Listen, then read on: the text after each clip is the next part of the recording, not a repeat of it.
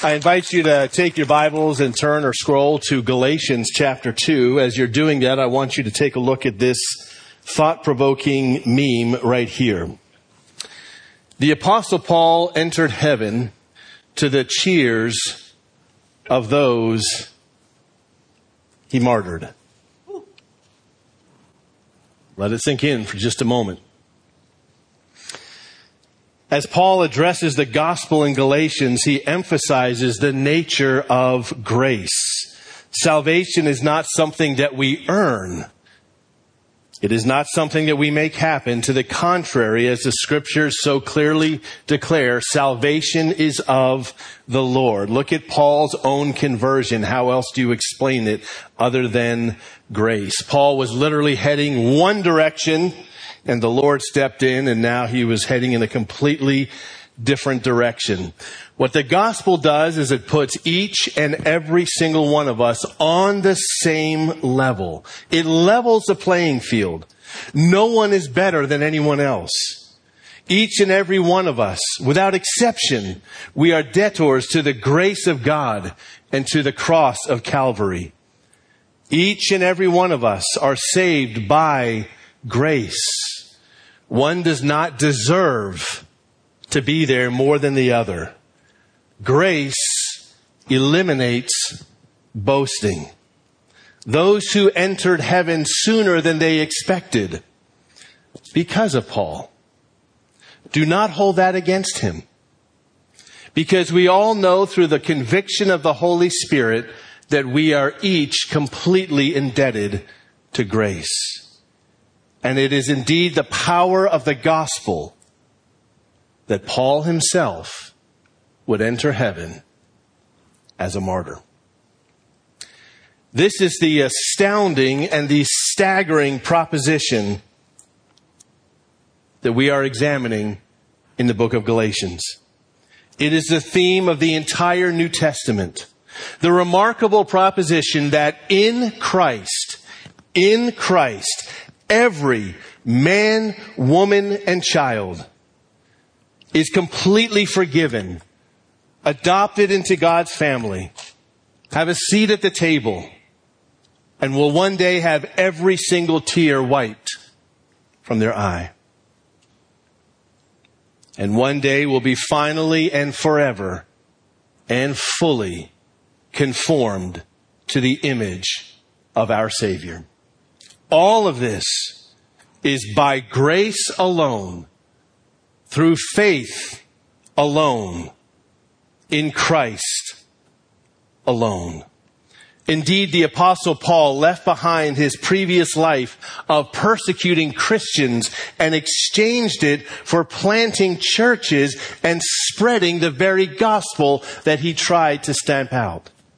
Now, not surprisingly, as the gospel settles and sets foot in Galatia and in other areas, false teachers began opposing Paul and his message. And they did so by challenging Paul's claim that he was an apostle. We saw in chapter 1 to those jokers, here's how he responded. Number 1, I received this by direct revelation, this message. I hated Christians. I hated them. I wanted to stamp them out. And furthermore, I was quite enjoying my Judaism and the traditions of my forefathers.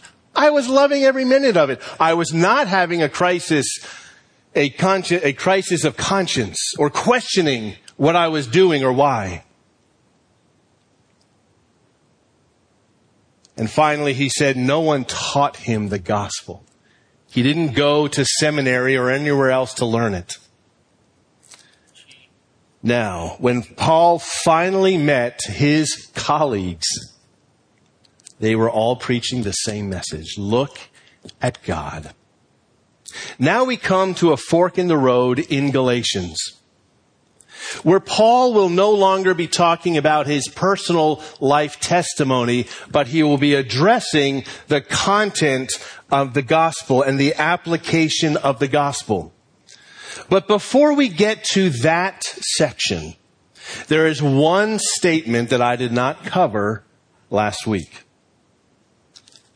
I strongly believe that this one statement deserves its own sermon. It was one verse, just one verse. The apostles have extended the right hand of fellowship to Paul. They've acknowledged the Lord's hand upon his life. And they believe that his calling in life is to be the primary voice for the gospel to the Gentile world. And while they part ways, while they give him that right hand of fellowship, they have one thing to say. And it's not what you might expect. Make sure you get this part of the message right, Paul. Don't deviate over here. That's not what they say. One request. Let's read our sermon text this morning. It's Galatians chapter 2, verse 10. Only they asked us to remember the poor, the very thing that I was eager to do. This one verse fascinates me. I think this verse should capture the attention of every single Christian as we read through Galatians. In the midst of an impassioned treatise on the gospel, you have a single statement that focuses exclusively on the temporal. We should pay attention to this verse as much as we do to everything else in the letter. It is a small statement, but it's a mighty statement.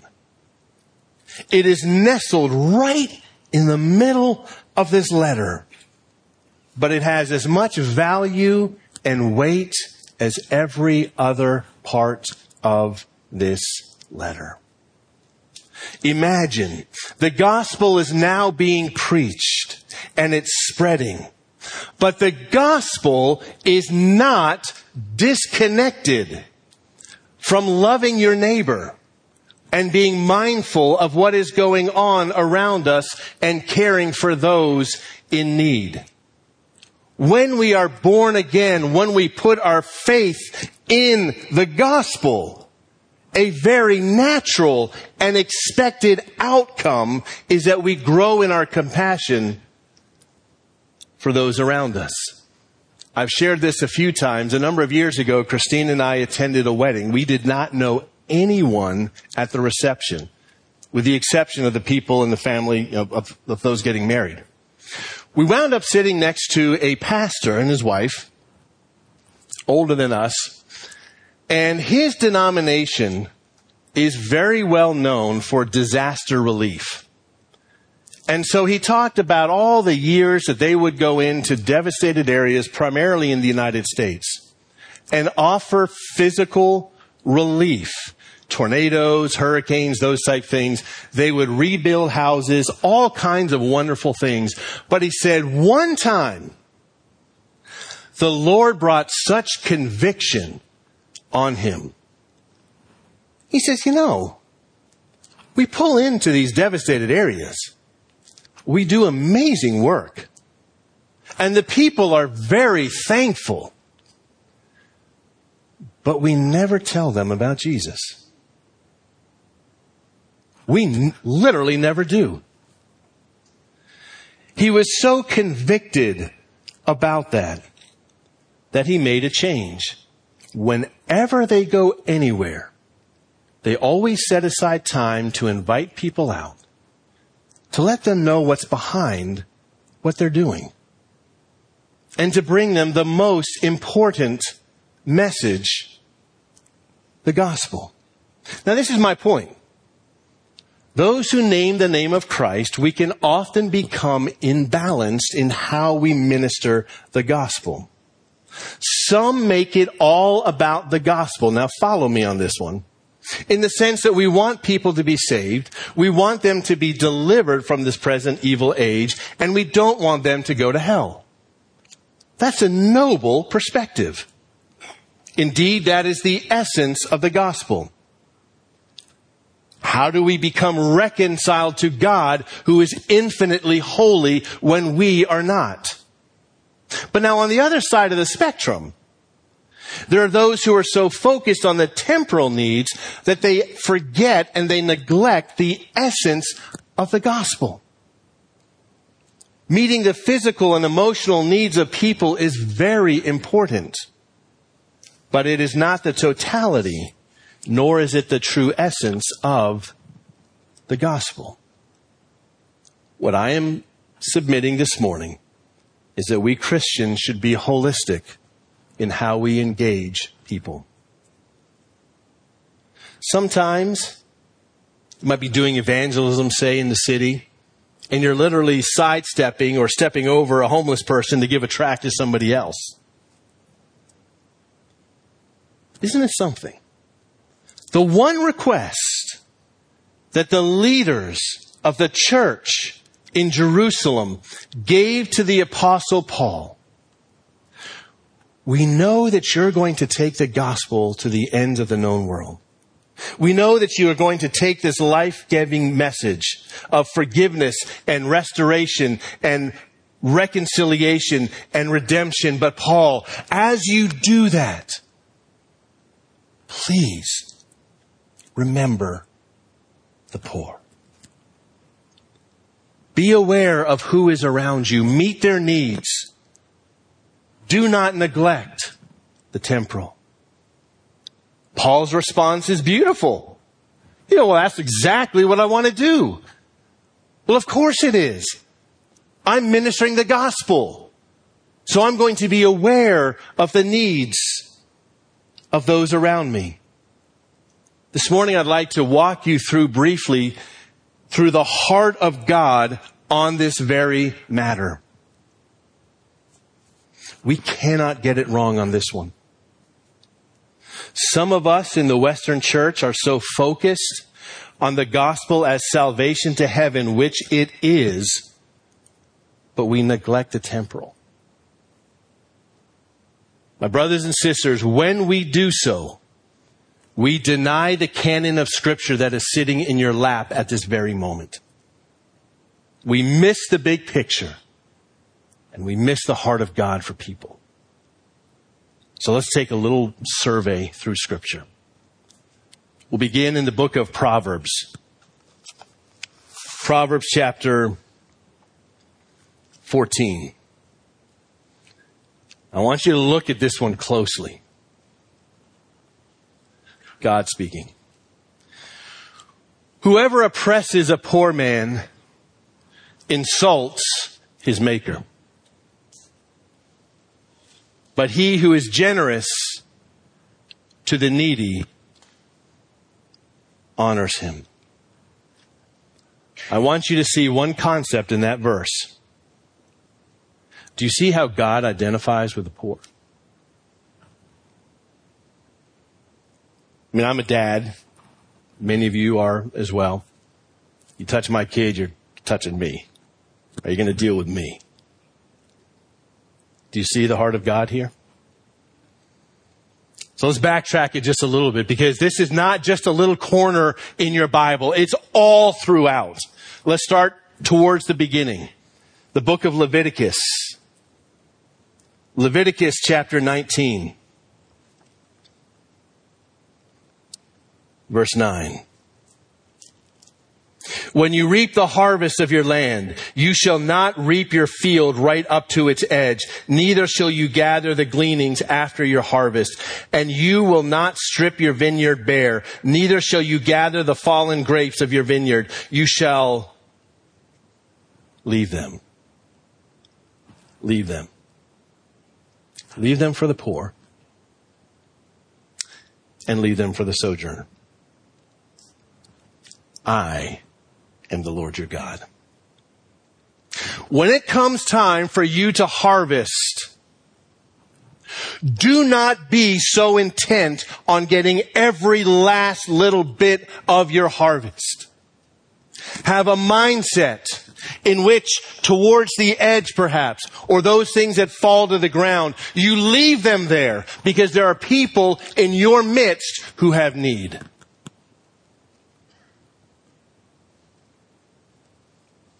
for the poor and for the sojourner that was with them. Do you see how there's a mindset there? Like you're intentionally going into this with someone else in mind. Deuteronomy chapter 15. A little bit to your right. Deuteronomy chapter 15 verse 7. If among you one of your brothers should become poor.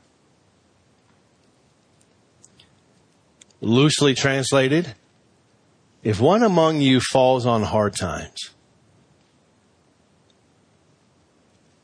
in any of your towns and within your land that the Lord your God is giving you, you shall not harden your heart or shut your hand against the poor brother, but you should open your hand. Lend him sufficient for his need, whatever it might be. There will be people that you know who fall on hard times. And sometimes in a moment, their life changes. Don't harden your heart to that person. The person who modeled this the best for me is my dad. He would often, in fact, almost always work in the evenings as well. So he had a little bit extra. And he would always keep his eye on those around him, particularly in our church. Maybe somebody lost their job.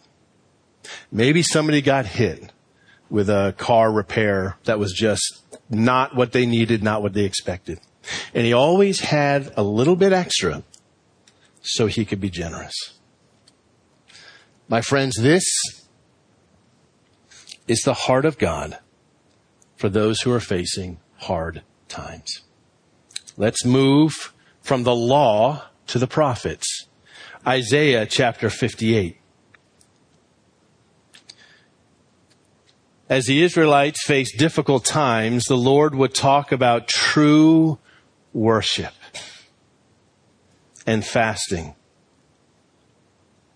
That would be beneficial to their land and touch the heart of God.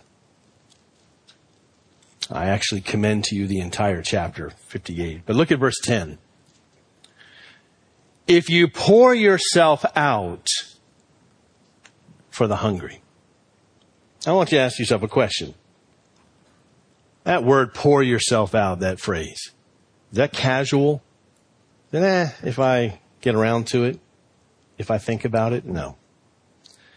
If you pour yourself out for the hungry and satisfy the desire of the afflicted, then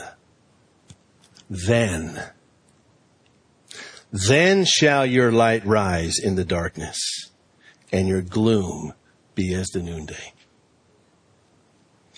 You see, the Israelites, through their tortured history, wandered from God, forgot about God, worshipped other deities. They did all kinds of things. And the way it showed up, where they get called out time and time again, is how insensitive and callous they were to their own brothers and sisters. They would neglect the poor among them. And the essence of Isaiah 58 is simply this. If you want to return to truly worshiping and honoring me, show it in your actions. I'm not actually into all your ceremony. You demonstrate the heart of God to the people that are nearest to you. We continue. We'll flip over now to the New Testament. 2 Corinthians chapter 9, verse 6. Now you might have heard a pastor or a teacher over the years refer to this passage and apply it specifically to weekly offerings or giving, which is a good application, but it's not the original one. Remember, when we look at God's Word, we want to understand the original message to the original audience so we can make application. It's very important to know this incredible passage on generosity that is chapter 8 and chapter 9 of 2 Corinthians. I commend this to you. But he says this. The point is this: whoever sows sparingly will also reap sparingly. Whoever sows bountifully will also reap bountifully. Each one must give as he has decided in his heart. This is a heart issue. Not reluctantly or under compulsion, for God loves a cheerful giver. But what's the context? Chapter 8 and 9 is when Paul stirs the hearts of the Gentile believers. And he says, listen, our Jewish brothers and sisters are facing essentially a famine. All kinds of problems. They have all kinds of challenges. We've got to help them. And if you read it, it's a beautiful read. He names the Macedonians. The Macedonians who themselves lived in poverty. But they begged Paul for the opportunity, and it says, the privilege of giving out of their poverty to help their brothers and sisters in Jerusalem. Why is this so important? Well, one thing is, remember what Paul's talking about in Galatians. The church is now like everybody, the Jews and the Gentiles. Do you know what a powerful witness it is for the Gentiles to bless the Jews? Historically, they wouldn't even talk to each other. This is the gospel. What Paul is specifically speaking to here is God loves a cheerful giver in the context when you know a need, when you see a need, and you have the means to respond to that need. God loves a cheerful giver. I'm just going to be frank here. You don't live forever. You're just passing through. Why are you holding on to things that you don't need? Let it go. Be generous.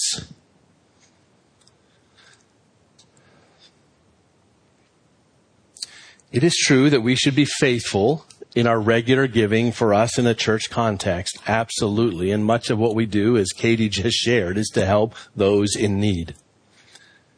But I also want to challenge you in every way, not just money, but your time, helping those in need.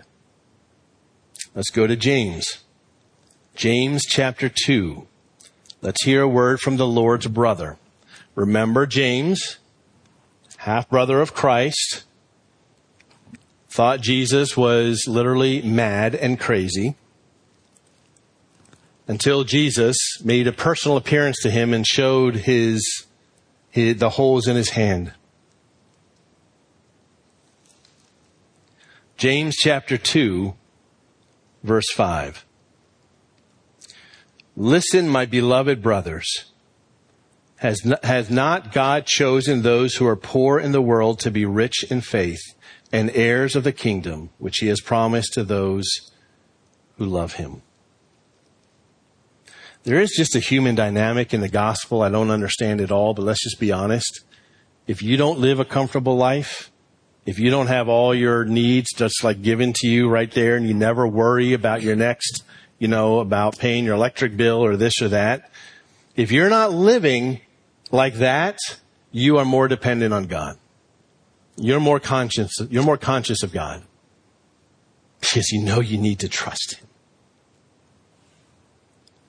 One more. 1 Timothy chapter 6.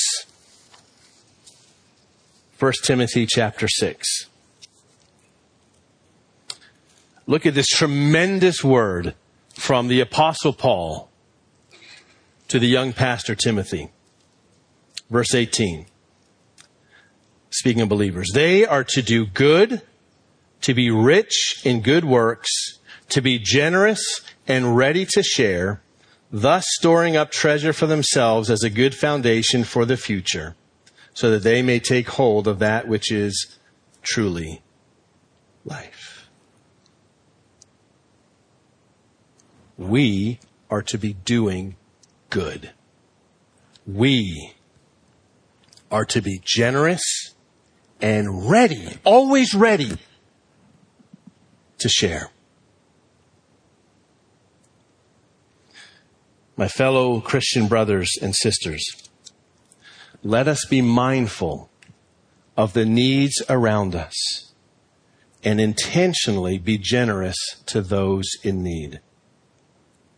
Do not expect that this will always be a corporate sense in which we, the church, corporately go do something. You, as an individual disciple, follower of Christ, look for ways to flesh this out.